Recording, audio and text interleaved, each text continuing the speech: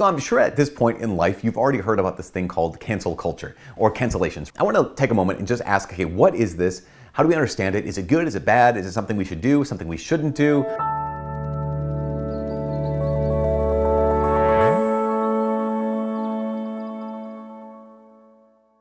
Hi, my name is Father Mike Schmitz, and this is Ascension Presents. Cancel culture is basically the boycotting or shunning of an individual or a group of people based off of things they've said or things they've done that have been deemed questionable or controversial. That is a paraphrase of a definition from Wikipedia. Thank you, Wikipedia. So again, it's the boycotting or shunning of an individual or group of people based off of things they've said or things they've done that have been deemed questionable or controversial. And if we look at that definition, what we see is that that happens all the time. Like that happens in every culture. Every culture throughout time, throughout the entire world, has had certain behaviors that it has deemed questionable or controversial and has ways of dealing with that, right? I mean, there are entire civilizations that are based off of honor. And so if you have an honor-based culture, it conversely also involves shame. If you have an honor-based culture where it's a tight-knit community, you have the consequences of violating the standards and the norms of that tight-knit community by things like shunning. You've heard that. We've heard of this term because it's not new to us right now. In fact, not only has this existed, the idea of canceling or shunning or boycotting has existed in virtually every culture, in every family. I mean, think about how many times when you've been in or have put someone in or have seen someone put in a timeout, what's the whole message there? The message is the behavior that you are behaving with, or whatever, the words you're speaking, the thing you're doing right now is unacceptable. So we're going to put you in another room. We're going to put you on the step and you have to sit there and people walk by you as if you're not there. You can keep wailing and crying and we're just going to kind of ignore you. That's essentially what's happening, but on a cultural scale. Not only that, so keep in mind, we do this all the time. We do this in families. Cultures around the world have done this, over time have done this. And not only that, I keep saying that word, keep saying that phrase, but I mean it like this. There can be a value. We have systems in place in our culture that are set up to bring about justice. But what happens when those systems fail to bring about justice to people, the idea of being able to make people experience the consequences of their behavior when they have power, when they have influence, and when they are using that power and influence to hurt people, that seems to be not a horrible thing, right? So that's the question. Well, that's the reality, is that that's the truth. It's not a horrible thing. Something like canceling is done around the world, throughout time, in families, in tight-knit communities, and it's done today. So if this is nothing new, then it must be nothing big, right? If this is not unique to us, then maybe it's not awful at all. If this is common to all cultures, then why can't it exist in our culture? I would think there are at least two reasons why our culture is currently incredibly ill-equipped to be a cancellation culture. It's because we lack a bunch of things, but two things in particular. Our culture, generally speaking, lacks two things. We lack truth and we lack grace. We lack truth in the sense that we, as a culture, don't have this objective standard for behavior, right? We just have, here's the thing. I remember hearing a priest once say this. He said, we live in a culture that has discarded the ideas of right and wrong, yet everyone is desperately afraid of being judged, right? We live in a culture where there's no such thing as right and wrong, but everyone is desperately afraid of being judged. Because that's what you have. All you have, see, here's what happens. When we get rid of objective standards, when we get rid of objective truth, all we're left with is utility and preference, right? So if we get rid of what is true, like remember, truth is what is. A statement is either true or false to the degree that it conforms to what is, to reality. If we get rid of that, all we're left with is utility, what works, or preference, what do I like? Because those are the only two questions that our culture currently can ask. Not is it true, not is it good, not is it beautiful, but does it work, or do I like it? And in the face of this, we are, and as I said, in no shape to be able to cancel others. Because our culture has no objective standard. That means we have no external guiding principles for our behavior. And with no external guiding principles for behavior, the only thing that limits behavior is preference, is what are we willing to tolerate. Because of that, we only have two options. Either we tolerate and celebrate every single idea and every single action as equal, or We condemn those ideas or those actions that we just happen to not like, or because we think they don't work. Not only that, but we don't just condemn ideas, right? Our culture doesn't just condemn ideas, it conflates the idea or the action with the person. And so we condemn people.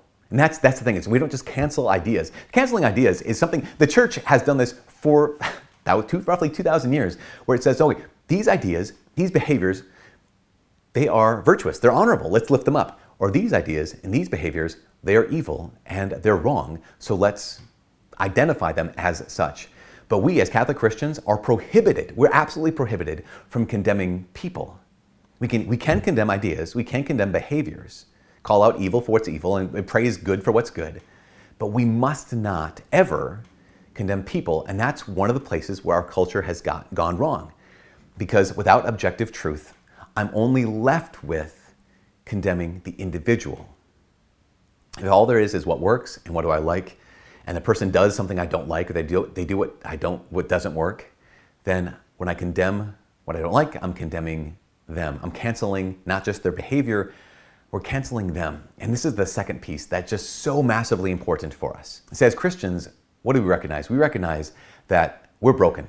We recognize that that we're maybe good, made in God's image and likeness, but we don't always choose the good. Even though we might believe that there's a God who loves us and He set out a whole set of things right to do and condemn a bunch of things that are as wrong to do. And we also recognize that other people are made in God's image and likeness as well. And yet we know our brokenness.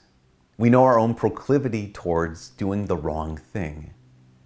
Because of that, and because of the fact that we believe that there is a God who offers grace, who offers mercy, we can also in turn offer mercy and offer grace. Because why? Because we're people who know, no, I'm not perfect.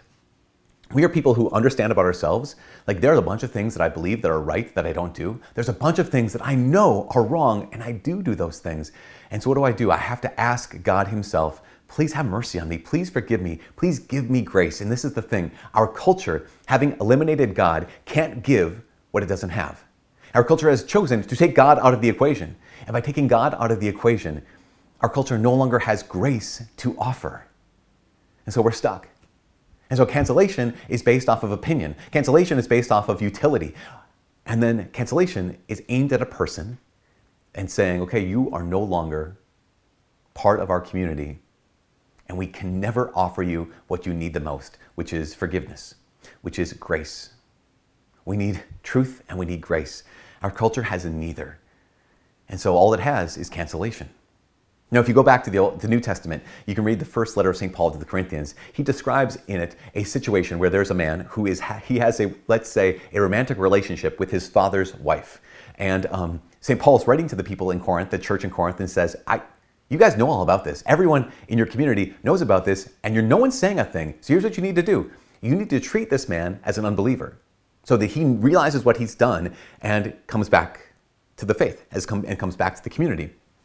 And so here's an interesting thing. This isn't St. Paul inviting the people of Corinth to cancel this man. There's a difference between, it's not even punishment. He's not trying to punish the man. He's trying to teach the man. And also, he's not canceling him. He's not saying what you need to do is you need to not let him do his work. You need to not let him feed his family. You need to not let him, you need to slander him all over the place. No, it just says treat him as an unbeliever, which means when it comes to Holy Communion, he doesn't get to participate. When it comes to those gatherings as community, like he's outside of the community right now, he doesn't get to participate. Now, that's not aimed at canceling him. That's aimed at correcting him. And this is the difference. The Christianity, the church, is a correction culture because we've been corrected according to the truth that God has given us.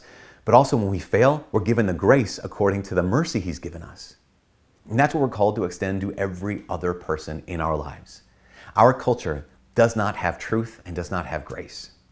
And so we need to be as Christians in the culture is to be leaven, right? That leaven that raises the culture up by reminding people that, yeah, there are certain things, certain ideas, certain actions, certain words people can say that are evil, that are wrong. We need to appeal to an objective standard. But we also get to say we condemn ideas, not people. We can condemn behaviors, but not individuals. And when an individual finds themselves in a place of doing the wrong thing, saying the wrong thing, being exposed for being hypocrites like so many of us are often exposed for not living up to what we believe, we can also offer them grace. There's a difference between cancel culture and correction culture. Correction culture is guided by external standards, objective standards of truth, and also offers grace, also offers a way home, also offers reconciliation and restoration. Cancellation only offers exclusion. So what are we going to be? Are we going to be a cancel culture, or are we as Christians going to be a correction culture, offering truth and grace? Anyways, that's what I think. From all of us here at Ascension Presents, my name is Father Mike. God bless.